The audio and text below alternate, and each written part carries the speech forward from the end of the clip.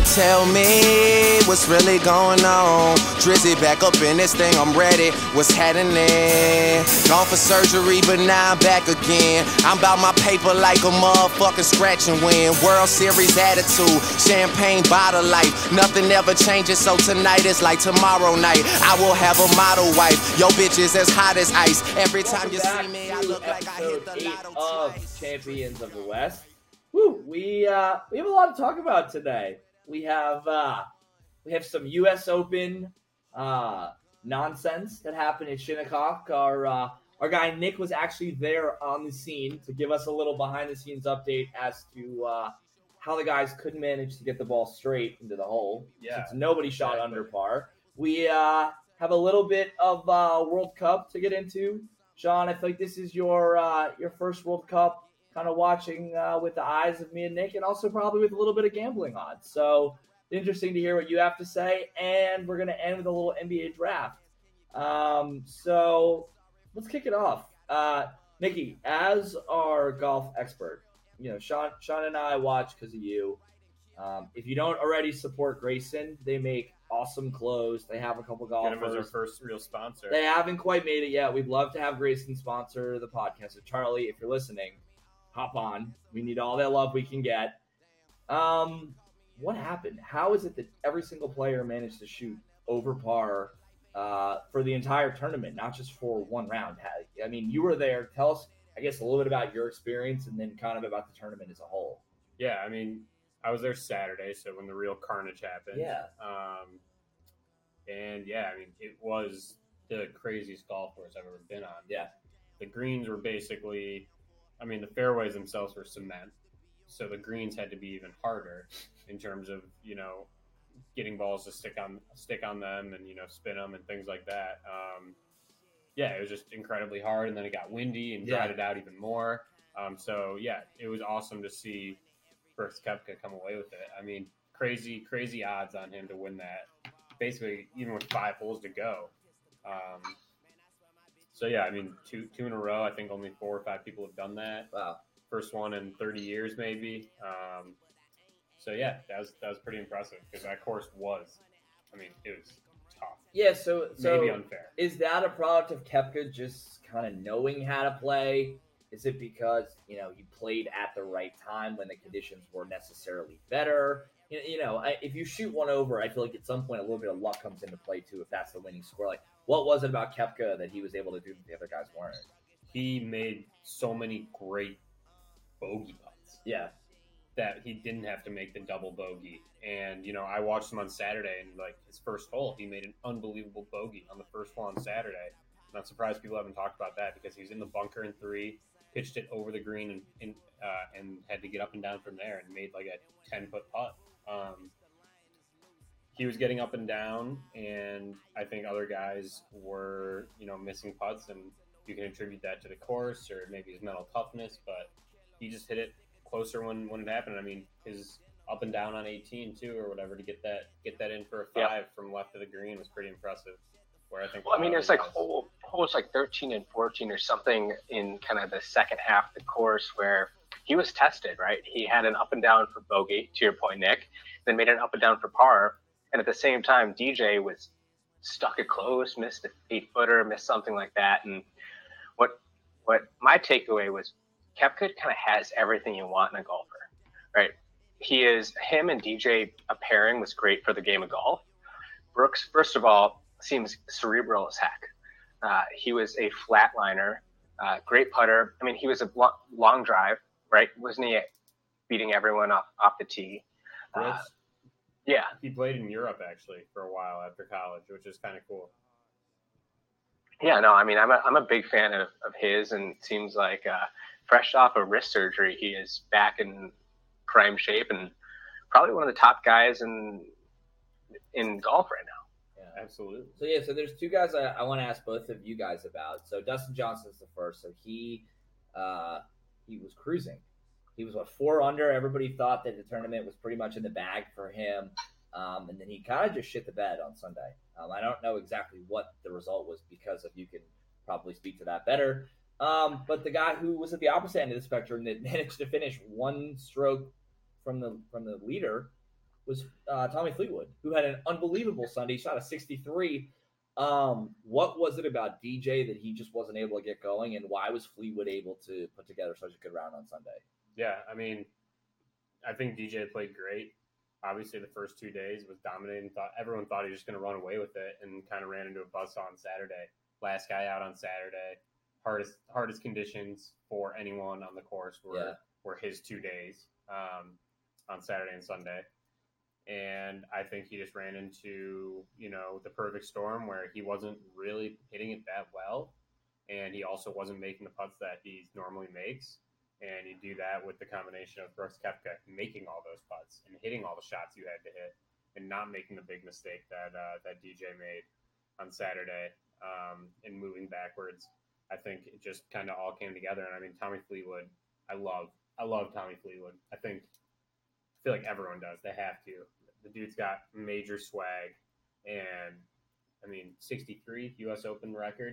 Could have had the 62. Probably should have had the 62, but an unbelievable round.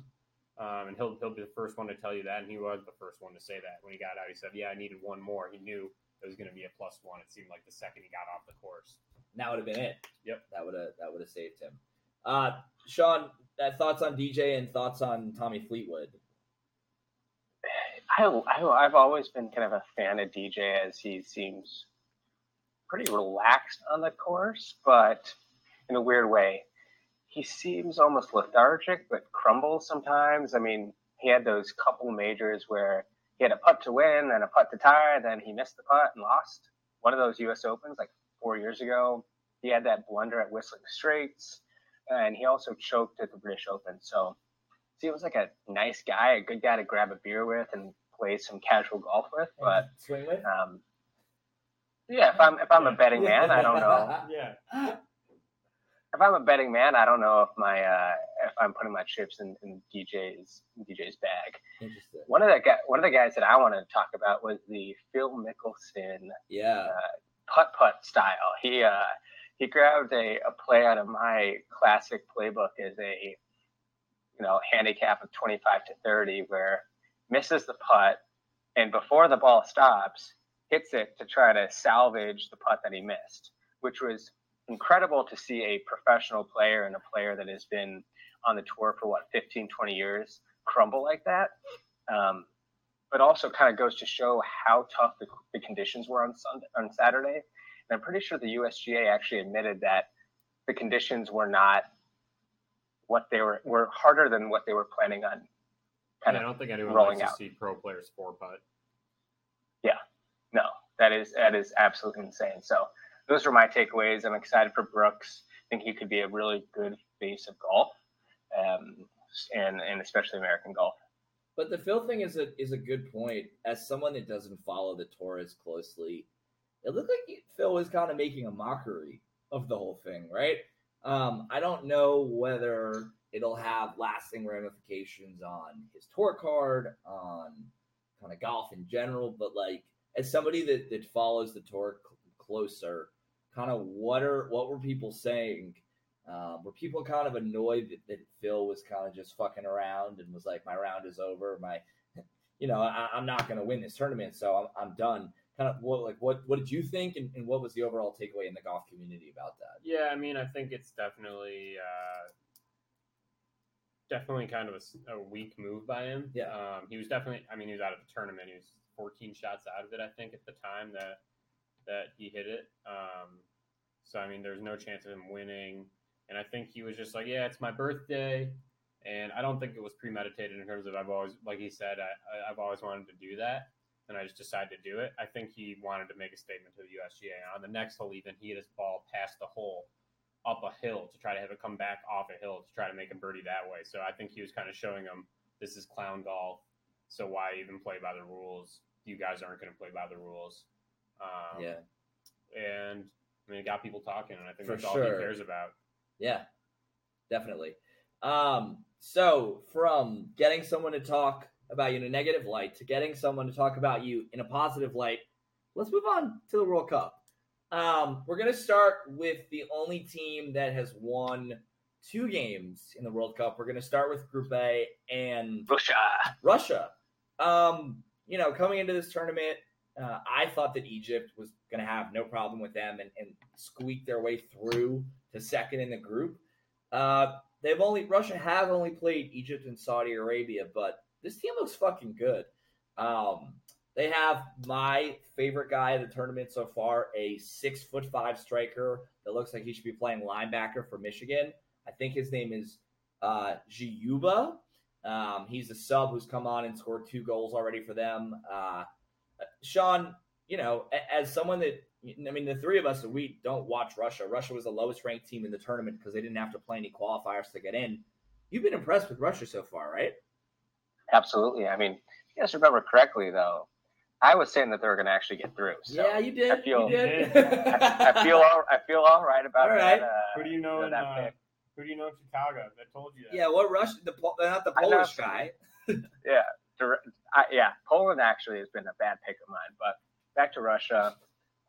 Hey, Putin's got these guys going, right? Yeah. I mean, the right dose of anabolic steroids with a little bit of adrenaline, and who knows what they're putting in these guys, the Saudis and the Egyptians' food in the morning. So it's a perfect storm, and I'd expect nothing less. Yeah. So I think Russia's going to be through. It seems most likely that they'll play Spain or Portugal, which will be really fascinating. Who do they have? They have Saudi Arabia in the last game. Who? Russia. Uruguay. Oh no, they have Uruguay in the last game. That'll be really interesting. That'll be for the group. Uruguay does need to take care of business tomorrow. They have Saudi Arabia tomorrow. They eked out a 1-0 victory over Egypt on an 89th minute goal. Nick, what did you think about Uruguay? Were you impressed with them in their first game? I thought it was a tale of two halves. I thought they were completely lost and lethargic in the first half, and then the second half they kind of figured it out. What do you think about them, and do you still like them going forward? I do. I'm going to ride them. I think they'll figure it out. I think kind of the overall whole theme of the first round was, we'll refer back to my podcast, my statements in the last podcast where I said first round games, you take the under, and that was kind of the classic game, whereas they somehow figured out a way to win 1-0. And I wish I took my own advice, but of course I didn't. And I decided it doesn't sound too good, and you take all overs, and Sean's smiling over here. It's been a bad first game of the World Cup. So we got a couple weeks to bounce back. I think games will start to get more interesting, and I think there will be some, continued goal scoring, especially with this crazy soccer ball. It seems like everything's going in off set pieces. Well, so I wanted to ask both of you about great soccer and crazy scoring, that being the best game of the first round, the best game in Group B, arguably could be the best game of the entire tournament. I want to know about Spain-Portugal. It was a heavyweight. It was 2 top 10 teams kicking the shit out of each other, both physically, but also just with gorgeous goals and awesome plays. It had everything. It had a Ronaldo trip and a penalty. It had a perfect Ronaldo free kick. It had Diego Costa and Pepe tangling up with Costa, putting a rocket in the corner. It had a De Gea howler. As somebody that likes Spain going in, I'm a little bit worried about that. And it had a tie. To be honest, I thought that was a totally fair result for both teams. Sean, give me your impressions of that Spain-Portugal game and what you think about both teams going forward. Yeah, I think one of the things that I thought was incredibly interesting was leading up to the match, Spain's manager was axed, 24 hours before kickoff? Pretty much, or whatever it's called in soccer. And Cristiano Ronaldo getting slapped with a $20 million tax evasion fine, sue, whatever you want to call it. I don't know what the technical term is, 2 hours before the start. From Spain, by the way, that was mind games. The Spanish Federation knew exactly what they were doing, and I will not hear any other answer besides for that. Hey, don't poke the bear, right? I mean, what I was hearing was Ronaldo was a little bit past his prime. Portugal was kind of limping into the tournament. And all of a sudden, he is just proves that he steps up in the big lights, big city, and seemed from my perspective he had a hat trick. So if it wasn't for him, it wasn't going to be a close game. So Ronaldo is the kind of the takeaway for me there. Unfortunately, I was not able to watch it all, but just the fact that there's no chance that I would be able to be playing like that ever. First of all, of course, but second, with a $20 million fine impending, so the mental, the physical. Yeah, he's not so worried about the money. I can tell you that much. Hey, that's a lot of sponsorships that we're losing out. Yeah, $20 million. He'll be fine. If you look like that and you can play like that, he'll be fine. Nikki, what'd you think? That's true. Yeah, I mean that game was amazing. I was watching it in my warehouse. Dual screen, had it going, and yeah, it was exciting. It was everything you want in a World Cup game. You get the free kick goal, you get the Ronaldo hat trick, you get the classic Spanish team that's gonna score beautiful goals. Oh yeah. I mean, that's why you watch the World Cup for those games instead of the Uruguay 1-0 It's true. games. And yeah, I mean, both those teams, I think they could easily both of those teams could be quarterfinalists. Sure. Like we said, it seems likely that it will be, I think it'll be Spain, Russia, and Portugal, Uruguay. I think both of those games would be awesome. Agreed. I think the 2010 champs having to play Russia in a true away game in the round of 16 would be really hard and awesome. And I think Uruguay, Portugal would be great. You have, with three of the best strikers in the world. So hopefully we get that. We'll move on to Group C, where in the first game, France really struggled. It took looked like a Paul Pogba goal that was ultimately called back as an own goal for France to get by 2-1. Samuel Umtiti had a hand of God moment where he didn't know what sport he was playing, and it hit him right in the wrist. Not a great moment for them. And Denmark, my adopted country that I've spent 4 days in the calendar year, eked out against Peru. I was at a bar in New York, and the Peruvian fans brought their own drums. They were going absolutely wild.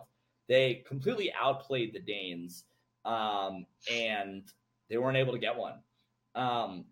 Sean, between France and Denmark, thoughts?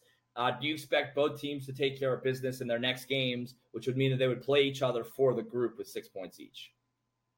I do. I mean, I'm not a fan of the French soccer culture / team. It seems like they always kind of get there and then they flop at the end. So in true French fashion, I think they are going to advance, but then get out in the quarters or semis, despite having one of the most talented rosters in the entire world. Yeah.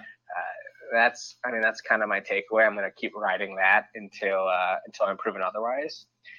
As evidence, in which one thing we didn't talk about, which is a complete off the rails analogy or reference, is the Capitals. Right, the Capitals were President's Cup winners, the regular season winners for 5 years in a row or something, and never could get it done. They got it done this year, so maybe France, with always high expectations and a talented team, will actually sprint through the finish line here. But until that happens, I am not a believer. Yeah, I mean, you watched some of the games. You saw what France looked like. I mean, what do you think about France? What do you think about Denmark? I mean, do you think that Denmark has a chance? And are you discouraged by France's mediocre performance in the first game? Yeah, I mean, I think France their last 2 games have been very disappointing against the U.S. and Australia. Yeah. I don't know if that's credit to the U.S. and Australia and the way they play, and it doesn't really let France open up their offense. But yeah, it was disappointing, and they do have to figure it out because they might make it out of the group, as Sean was saying, but that's not how you get far in the World Cup. The way they're playing, they're not getting good looks, and they're not kind of keeping possession and actually passing with a purpose. But I did read an article, and I thought it was pretty interesting how regimented their roster and their schedule is at the World Cup in terms of all these players. They all get a choice of 6 options for food each day, and that they have 2 energy, two proteins, 2 it's insane, and like they have 10 hours of sleep a day. You think that could be a bad thing? I think that could be a bad thing because I feel like they're not kind of enjoying it. They're more treating it like a business, where this isn't where their club team isn't where they're making their money. I think this is more about passion and playing together. And I feel like they haven't really got that part. I feel like the team is taking it too much like a business. No, I think that's a really fair point. The problem is, and we talked about this on the last one, is in 2010 in South Africa, the team was a shit show. In 2014, how did they do in 2014? I don't think they did particularly well. I think if they decided that they lost to Germany in the quarterfinals. But I guess whoever it was at the top decided that a regime change and just a structural change was necessary at the World Cup to keep everybody organized and focused. I agree with you. I don't necessarily think it's the best method, but clearly the French are trying it. I still think that they're going to find a way to get 9 points in this group. Yeah. I don't think they're going to play their best game at any point in the group stage, but I think they'll find a way to win all the games they have to. Speaking of teams that didn't, and there are a bunch that I'm about to name, but we'll start with Argentina. I mean, do you think, Sean, we'll start with you. Do you think that Iceland just kind of had a perfect game plan for them? They knew how to stop Messi. Messi was able to earn him or get a penalty that the Icelandic goalkeeper was able to save. Iceland was able to hold on for a 1-1 draw. That was pretty much a victory for Iceland. You guys were not as high on Iceland as me. I pick Iceland to make it out of the group. I'm just saying they've only played one game and have 1 point, but I think that they'll do better against Argentina than Croatia and Nigeria. What's up with Iceland? What's up with Argentina? Do you think it's an over-reliance on Messi or the team's in disarray? Sean, tell me. Yeah, it's from what I'm seeing and trying to really tune into soccer this year. A big takeaway that I noticed compared to other sports is just the reliance on every person on the field. It has to be a complete and balanced team to kind of get the result that you're looking for. And Argentina, it seems like for the last 10 years or however long I've been playing FIFA, always has like an 89 or 90 offense and then not so great midfield or defense. They're certainly not defense. And it seems kind of like the same old Argentina in the sense that it's imbalanced. Iceland is tactically seems incredibly strong. If you have a country of 300,000 people, you have to have a semblance of cohesion, right? Like that is like so much smaller than either county that either of us live in. Maybe it's the size of the county that you live in right now. Yeah. Just goes to show it's a tiny town, it's a tiny country, and that cohesion is incredibly important.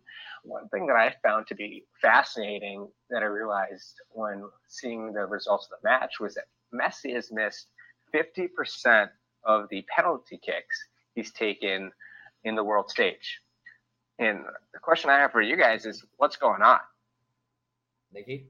Yeah, I mean, I don't know how to answer that one. That's probably, it has to be nerves, right? Must be, it yeah. That's the only way you can that was not that. A good penalty that he took against Haldorsen. And I feel like I remember in the last World Cup, he took some pretty bad penalties he did. As well. Yep. If not, I think more than one. So that is interesting. Sean, I guess going off your point before, a team we haven't talked about, I thought that looked really good. It was Belgium. Yeah.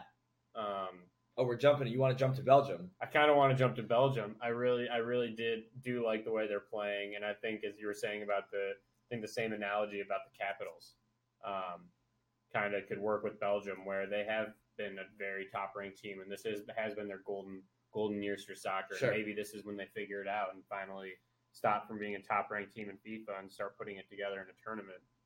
They looked really good in the first game. Yeah, no, I agree with that. But, Sean, how much of that is pure talent and how much of that is a byproduct of playing Panama, who, even though the U.S. didn't make it and Panama did, Panama's not a particularly good world team.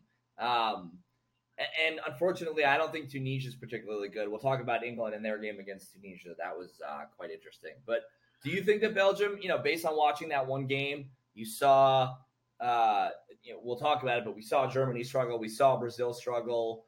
We saw Argentina struggle. We saw France struggle. Belgium cruised. Is that a big deal, just kind of getting out of your first game without really having to break too much of a sweat? Absolutely. I think that massive events are a great equalizer, so to speak.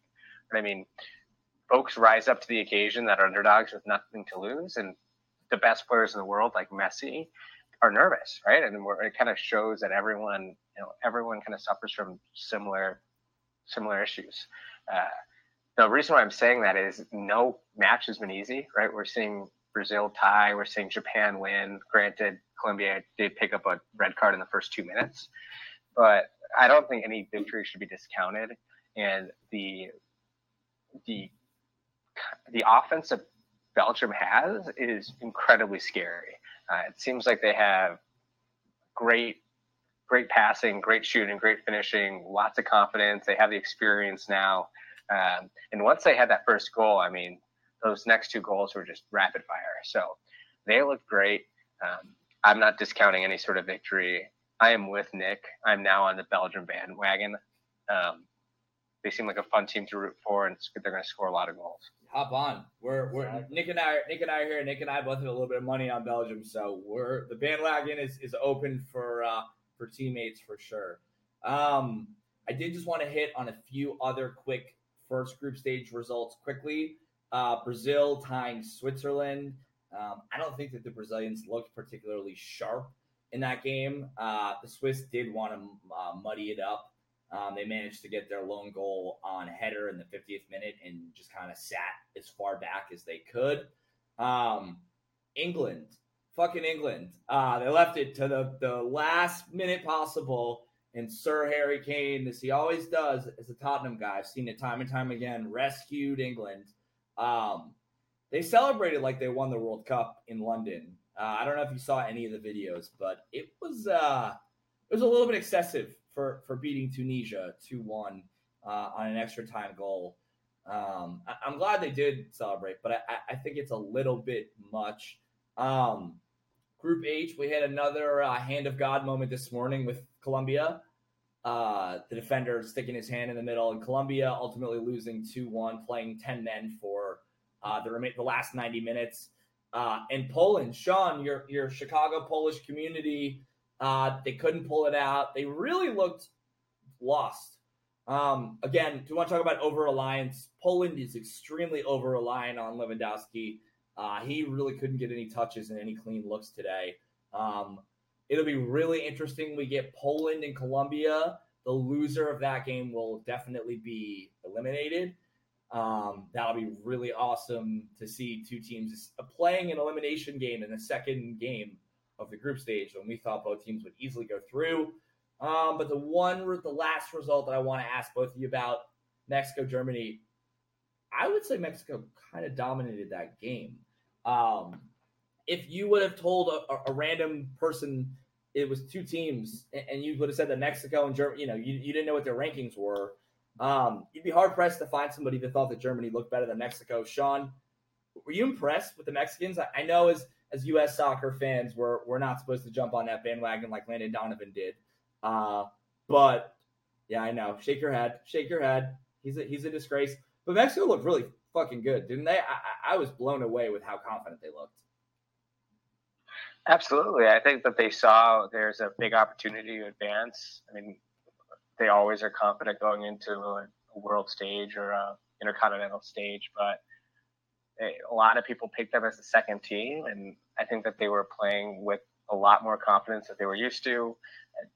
Germany, I mean, no World Cup team has ever won it 3 years in a row or 3 tournaments in a row, so it's their time, evidently. I mean, I was thinking Germany was going to win it all. It sounds like that. I do not feel very confident in my answer now. Fortunately, I was actually able to get on the golf course during the game, so was not able to watch it. But it didn't seem like there was many threats of Germany even scoring a goal. So interested to hear what you guys had to say from kind of that perspective.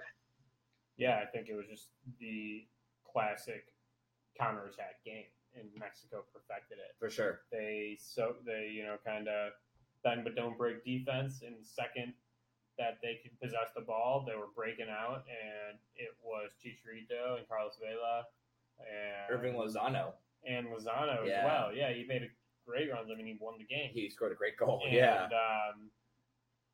But yeah, I think it was just a classic great tactics. And, we're going to sit in, and the second we know we can push the ball and get out in front, we're going to do it. And, they probably should have scored at least 2 more goals. I was going to say, yeah, Mexico probably should have had 2 or 3. You're totally right. Yeah, it was they shit pumped them. Yeah, they did. They For only winning 1-0. 1-0. Yeah. But they made Germany look like a beatable team. They did. And that's tough to do. Yeah, absolutely. I think you're totally right. Yeah, I mean, defensively, they look extremely sound. They have a really veteran squad. Another guy I want to mention that they have is Andres Guardado. I thought that he played pretty well for them. But I'd be remiss not to mention Memo Ochoa, the goalie. I thought literally was awesome. As we've seen in all the World Cups, really, to make a run, you need an awesome goalkeeper who can do it not just for one game, but over a stretch of 3, 4, 5 games. Ochoa in this game, according to ESPN stats, had 9 saves. So, you can attribute the Mexican counterattack to being awesome in all of these things. But Ochoa was outstanding. Defensively, they were great. I'm excited to see this Mexican team now.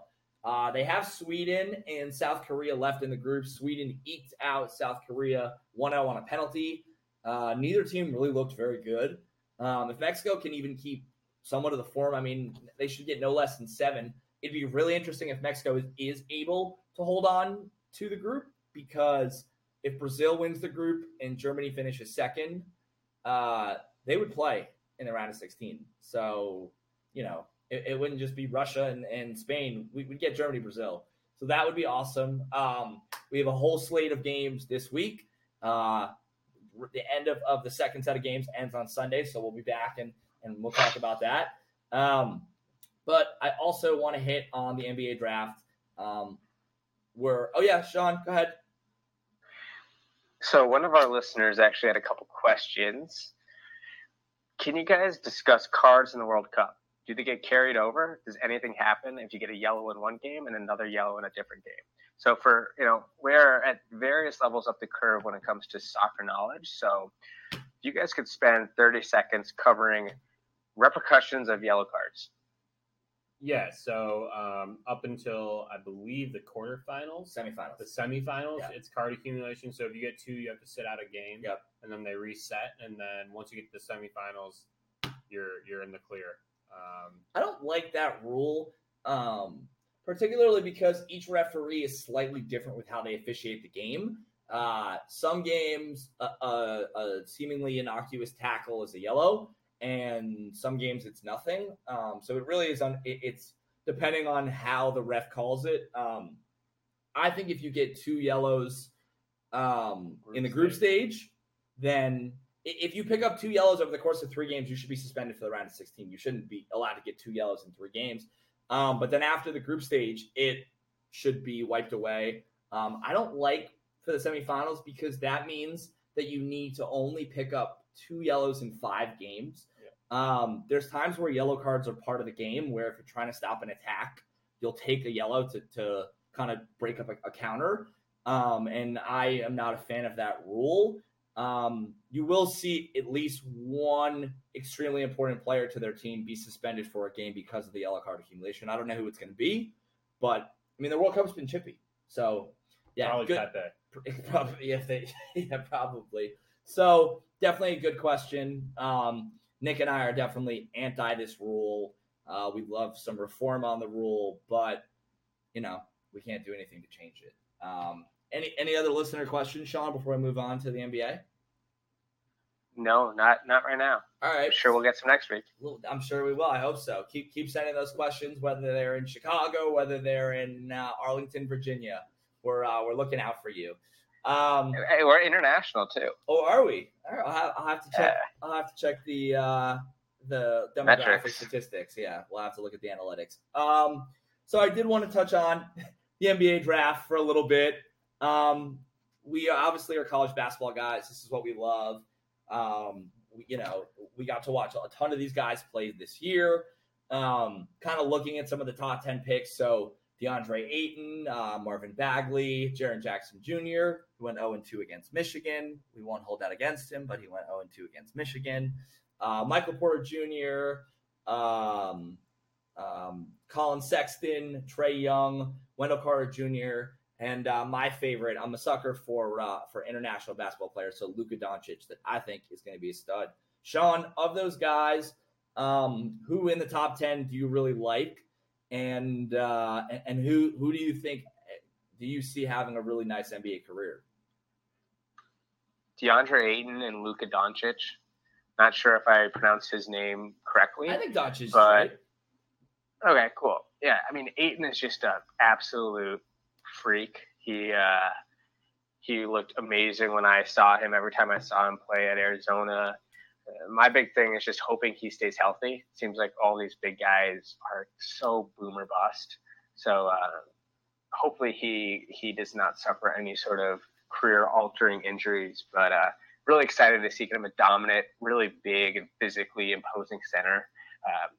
Seems like we've kind of gotten away from that in the NBA, and would love to kind of see a renaissance there. So do you think the NBA will find a team that will play around him and through him, even if teams that are winning the championships like the Warriors are playing more 5-out than they ever have? I hope so. I mean, if you're taking someone number 1 overall and you have a guy like Doncic on the board that you're passing up, I think that you have to make a thoughtful decision on how you are running the offense. I think Devin Booker and DeAndre Ayton could be a great 1-2 punch. I think that when you play against guys who have these weaker fives and a little bit more mobile but less bruisers, you really need to kind of take advantage of that. And I think the Warriors are a good example. If Ayton can show that he can defend the 3-point line at least decently, especially when there's not a 3-point threat that's a center out there, then pound the rock. And similar to what we did against Loyola, right? I mean, Mo had 26 and 16 or something unbelievable, Yeah. And that goes back to Beilein being the ultimate tactician and something that I'd expect the Suns to do. One of the interesting things about DeAndre Ayton as well as Marvin Bagley, which is who's considered going to be the number 2 overall pick by some sources. Both of them signed with a shoe company that is not Nike, it's not Adidas, that is not Big Baller Brand, that is not Reebok, but Puma. Yeah. So The rebirth. fascinated to see the rebirth of that. I think Jay-Z is running their Puma Hoops team. Yeah, he was named So hopefully it president. is. He was named president yesterday. Exactly. Yeah. So hopefully it's more successful than Tidal, his competitor to Spotify. Do you remember Dada's? No, what With Dada? the spinner. With the spinners, yeah. Who won? Oh, yeah. Spurlock. So, hey, we'll see what happens with these guys. The Sprewell spinners. Oh, Dada is different? Same company. I don't know what those are. Okay, They were whatever sweet. it is. Whatever We'll you're post a talking picture about, for the Nikki. fans. Bring them back. Everyone Maybe knows Grayson about the Grayson Spreewells. can throw something in there. Yeah, make it happen. But to your question, Luka Doncic, I think, is one of the most NBA-ready players we've seen in the last 5 years. And he's a guy that has dominated EuroLeagues and playing for one of the preeminent teams over in Spain, Real Madrid. Teams that, by the way, would wreck college teams. Yes, wreck college teams, and is just putting up great numbers as a 19-year-old. So really excited to see this guy. I think he has one of the higher floors in the game. I totally agree. So I just want him to go anywhere but the Kings. It seems like that's just a black hole for players. So, those are the 2 guys in the top 10 that I'm interested in kind of seeing and following. For sure. Nikki? Yeah, I mean, I think Ayton as well is someone that will be really fun to watch for the next few years. And I think he is more athletic than people give him credit. For sure. I think that is one of his big things is I think he may be asked to hit some 3 balls for them. I think he can shoot it. And I think he kind of brings an awesome awesome style of play to the center position that, he can be a big guy, but he also can be a dude that can run the floor. Oh, yeah. And I don't understand how the Suns team isn't going to be good. Maybe not next year, but in 2 years. For sure, they should be really good. It kind of seems like a lot like the 76ers, just a couple years behind. No doubt. And, yeah, I mean, after that, I guess for lottery picks, I don't understand how Jaren Jackson Jr. is going so high. I'll die on that hill. I think he is very overrated as a player. I don't think he plays with much passion. I have some sources on that from a Big Ten tournament where he doesn't really play with passion, and that's hard to do if you're playing basketball as your career. It's true. To be successful while not being passionate about your job. Yeah. So we'll see how that works out. I guess, Sean, with you on this mock draft, I have Wendell Carter going to the Bulls. Is that a good pick? I don't know if you follow the Bulls too much, being kind of a transplant into Chicago, but I really like the way Wendell Carter plays. Heck yeah. And I don't think he got to show his full skill set at Duke with having Bagley. 5 guys. I totally think that.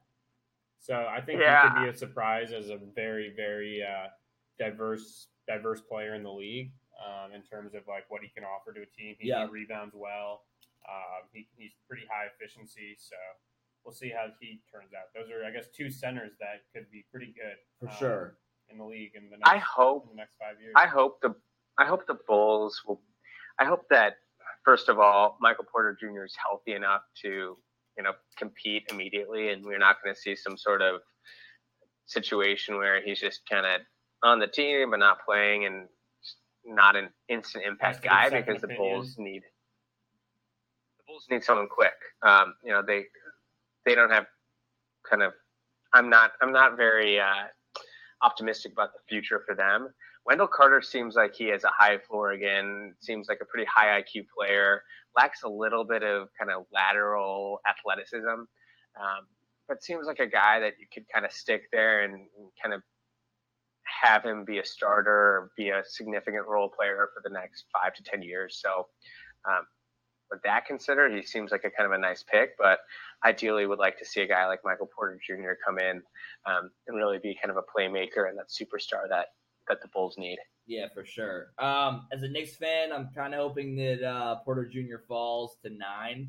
The Knicks, for what feels like the 8th year in a row, are targeting a point guard again.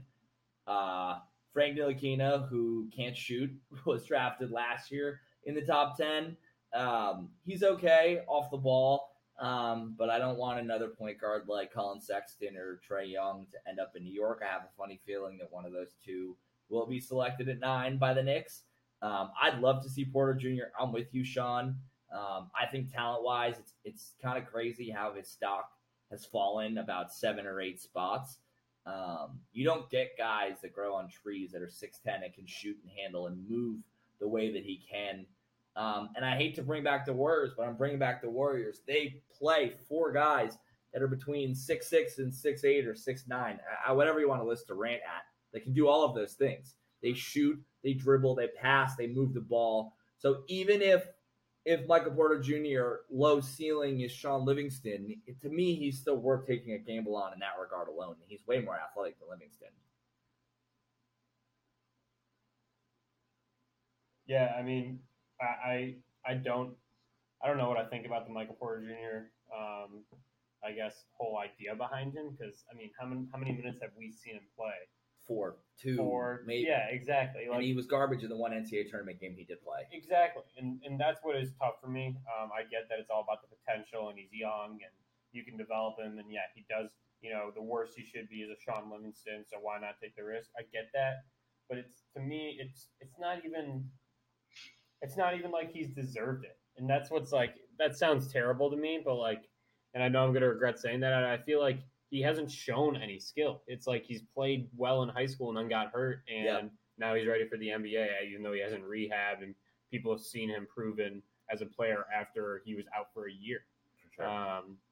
So it'll be interesting to see which team kind of takes that risk, because I think even if it does seem like a sure thing, that is a big risk to take as a lottery pick. For sure. Speaking of guys that will be a little bit lower, some of the guys that Michigan played this year, I just wanted to to make a brief mention of and ask kind of what you guys thought. So guys like Mikal Bridges, Robert Williams, Miles Bridges, Kevin Huerter, Dante DiVincenzo, Aaron Holiday, Keita Bates-Diop, Jalen Brunson. Do any of those guys, do any of those names jump out to you as guys that can kind of be taken in the mid to late first round that you think can actually make an impact on a team to start? I really like Keita Bates-Diop. I thought that he was, the knock on him, I guess, is he's a little older. Thought he's showed tremendous strides throughout his college career. Is long, is smart, is cerebral, was able to produce. And I think to Nick's point, like, you want gamers. You want guys that are playing college basketball under pressure, carrying their team. And I think that he showed that kind of to the utmost extent. I know Nick doesn't like Jaren Jackson. I know that he has some sources behind that. The guy is just a freak. What, a 7'3" wingspan, or 7, even more, could be even longer than that. He's going to be a guy that I think is going to be able to make it in the league. Mikal Bridges can shoot the lights out of the ball, has an unbelievable wingspan as well. He seems interesting, especially if he goes to the Sixers and kind of stays in Philly. So those are some of the guys that I'm kind of thinking about. One interesting person that I'm surprised is kind of projected to be drafted so high is Kevin Huerter, or whatever it is. Yeah, exactly. Yeah, the forward from Maryland, who's a great shooter, but I didn't think that he was like a freak, top 15 or mid first round kind of player. Looks like he could be drafted there. So you got to have some serious athleticism to be playing in the league for a long time, and you have to have more than just one really good skill set. And I'm not convinced Kevin has anything beyond a great and pure shot. Yeah, I think people think that Kevin Huerter is Kyle Korver light, who has a better – I hate to compare white guys to white guys, but I'm going to do it. I think he's got a better handle. I think he's more athletic. And I also don't think we got to see his full skill set at Maryland. I think his first year, they were chock full of talent. They had a ton of guys. I think Diamond Stone might have been on that team. I don't think that Huerter got to display his full skill set. And then this past year, they had a couple guys get hurt, and Maryland just kind of tanked, not actually tanked, because you can't do that in college basketball, but they fell off at the end of the year. I think Huerter could be really good. I also like DiVincenzo. He kicked our ass. Let's call a spade a spade. He was incredible in the national championship game. I think he could be a really good talent. I like his shot. I like the way he gets off the bounce. Nikki, is there any guy that we haven't talked about that you really like?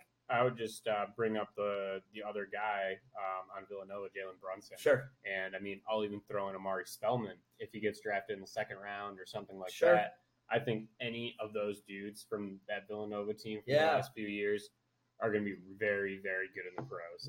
What position does Spellman play? That's my only concern for him. I think he's going to play a similar kind of 4 role, maybe play the 5, somewhere in between there, where he can be a guy that can stay down low for your team, for sure, and get it done, as well as I guess be a true defensive stopper. Sure. And I just think all 4 of those guys they know how to play. They know how to play. They're really good at basketball. Yeah, exactly. And watching them just destroy my hopes and dreams. Yep. As well as them doing that to every team. Every team. Yeah, no team was close against No team was close. Yeah, they easily covered every single spread. Yeah. There's a reason the running joke was they don't even know their best player on their own team. It was true. Because it was true. It really is true. That's a good point. It'll be interesting to kind of see how each guy does on their own within the scheme of an NBA team. The last guy that we have to touch on, we'd be remiss if we didn't as a Michigan podcast. Sean, what's going to happen with Mo? We've been hearing a lot of rumors about mid to mostly late first round. He maybe will slip into the beginning of the second round. It's kind of a tricky range because he could fall to a potential contender, or he could fall to a team in the doldrums that I think would be really bad for his development. Where do you see him going, and how do you see him doing in the NBA, at least for his first year? So I see him.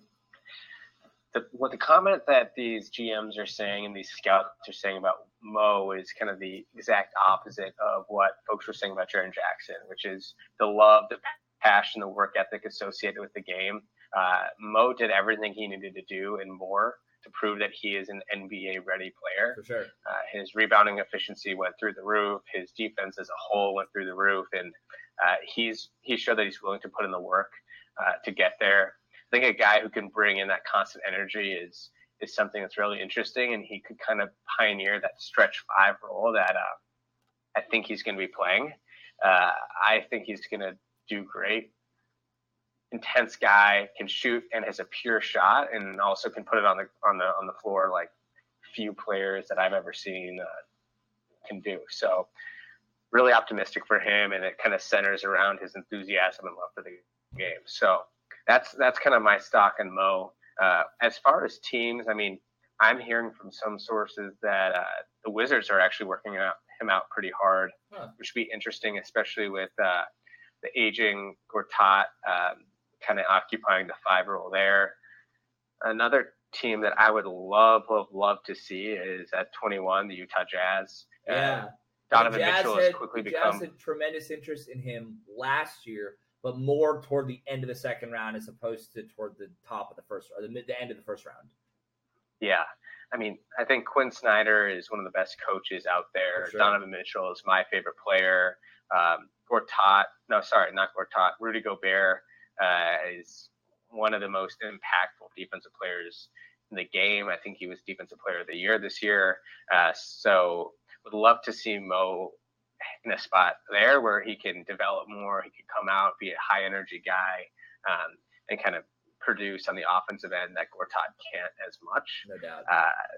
So those are the two teams that I really am kind of rooting for on his end. That being said, I do know that the Grizzlies are looking at him and the kind of beginning of the second round. The Warriors may kind of look there as another bigger guy who can stretch the floor and play into their team. But I would love to see him at the Jazz. I mean, John Beilein's players, kind of across the board from Nick Stauskas to DJ Wilson to Trey Burke, have had that late push right before the draft process where they kind of squeeze up and get drafted by teams a little bit higher than what they were thinking. So expect the same to be with Mr. Mo. And if I'm a betting man, or as a betting man, I'm going to have him in Salt Lake City with the Jazz. At 21. At 21. Wow. Okay. Yeah, the one team that you did mention that I know that Nick and I have been joking about would be awesome for him to land is Brooklyn. They've already got Stauskas. They've already got Karis LeVert. Would be really fun to have a third Michigan guy there. A super young team. Probably not ready to compete this year, but maybe a year or two away from – I mean, the Eastern Conference is usually a load of crap, so it's not that inconceivable. The Nets, with a couple of lucky breaks, could make the playoffs. Where do you see Mo going, and kind of who do you think would be a really good fit for him? Yeah, I mean, it would be awesome to get kind of the Brooklyn Michigan, here. Yeah. That'd be a fun time to go to see all those guys play. Sure. But yeah, I do also think that and hope he goes to a team that can develop him, something like the Warriors late in the first round. I think that would be an interesting play for him and be able to kind of figure out how to play in the new age of basketball very quickly. So I would say that I'm hoping for either, obviously the Warriors, and then, Brooklyn, just for selfishness. Get to see him play more. For sure. The NBA draft is always one of those weird, fickle things that you can run as many mocks as you want. There's always some guy like DJ Wilson or like Stauskas, guys that kind of sneak up and go way higher than you think. I think that's a Beilein thing, Sean. I'm going to give you that one there. Speaking of Michigan, do we have any other Michigan news and notes that we missed that you can fill us in on? Absolutely. So Isaiah Hole, a content creator, let's call it that. He's a blogger. He's an insider. He's a photographer. He launched a new website called the Wolverine Wire. One of the interesting kind of breaks and insider things that he mentioned was a guy by the name of Jake McCurry. He is from De La Salle. He's a sophomore and a walk-on wide receiver that supposedly is making noise. To further validate that, actually players and former players on the Michigan team endorsed him or endorsed Isaiah's take on Twitter. So interesting to see what he does. I mean, I think it's going to be kind of a Nate Shanley role where a couple receptions and a lot of special team plays, but go check out Isaiah Hull's Wolverine Wire if you haven't already. Another thing is Michigan has now changed their end zones for the first time ever. So as opposed to the grass-colored end zones that only a handful of teams have, Michigan State, Notre Dame, or some of the regional ones, they went to the blue end zone, which about 70 to 80% of college football has. I don't think that there's much to say about that. I mean, it looks nice. It pops out. When I heard about it, I didn't love the idea, but seeing the images, it looks nice. And the name of the game is getting in the end zone. So yeah, we'll see if it's effective or not. Another thing, University of Michigan Athletic Department announced their teams of the year.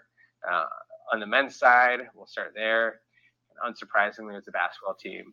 Exceeded expectations, and I think showed a sense of swagger and grit that we haven't seen from a major Michigan men's sport in a very long time. So yeah, hashtag pay Beeline. That's what it comes down to. Hashtag pay Beeline. Yeah. On the other side, on the women's side, the Michigan field hockey team won Team of the Year. So they actually swept the Big Ten, both the regular season and the tournament. Very, very difficult to do. The Big Ten's one of the best, if not the best, conferences in the country. They were an amazing team to watch. They had an All-American goalkeeper. They had a couple All-American field players. It's going to be kind of a rebuild year this year, but excited to see, in particular, Guadalupe Fernandez-Lacourt. She's an Argentine that is just a maestro with the ball.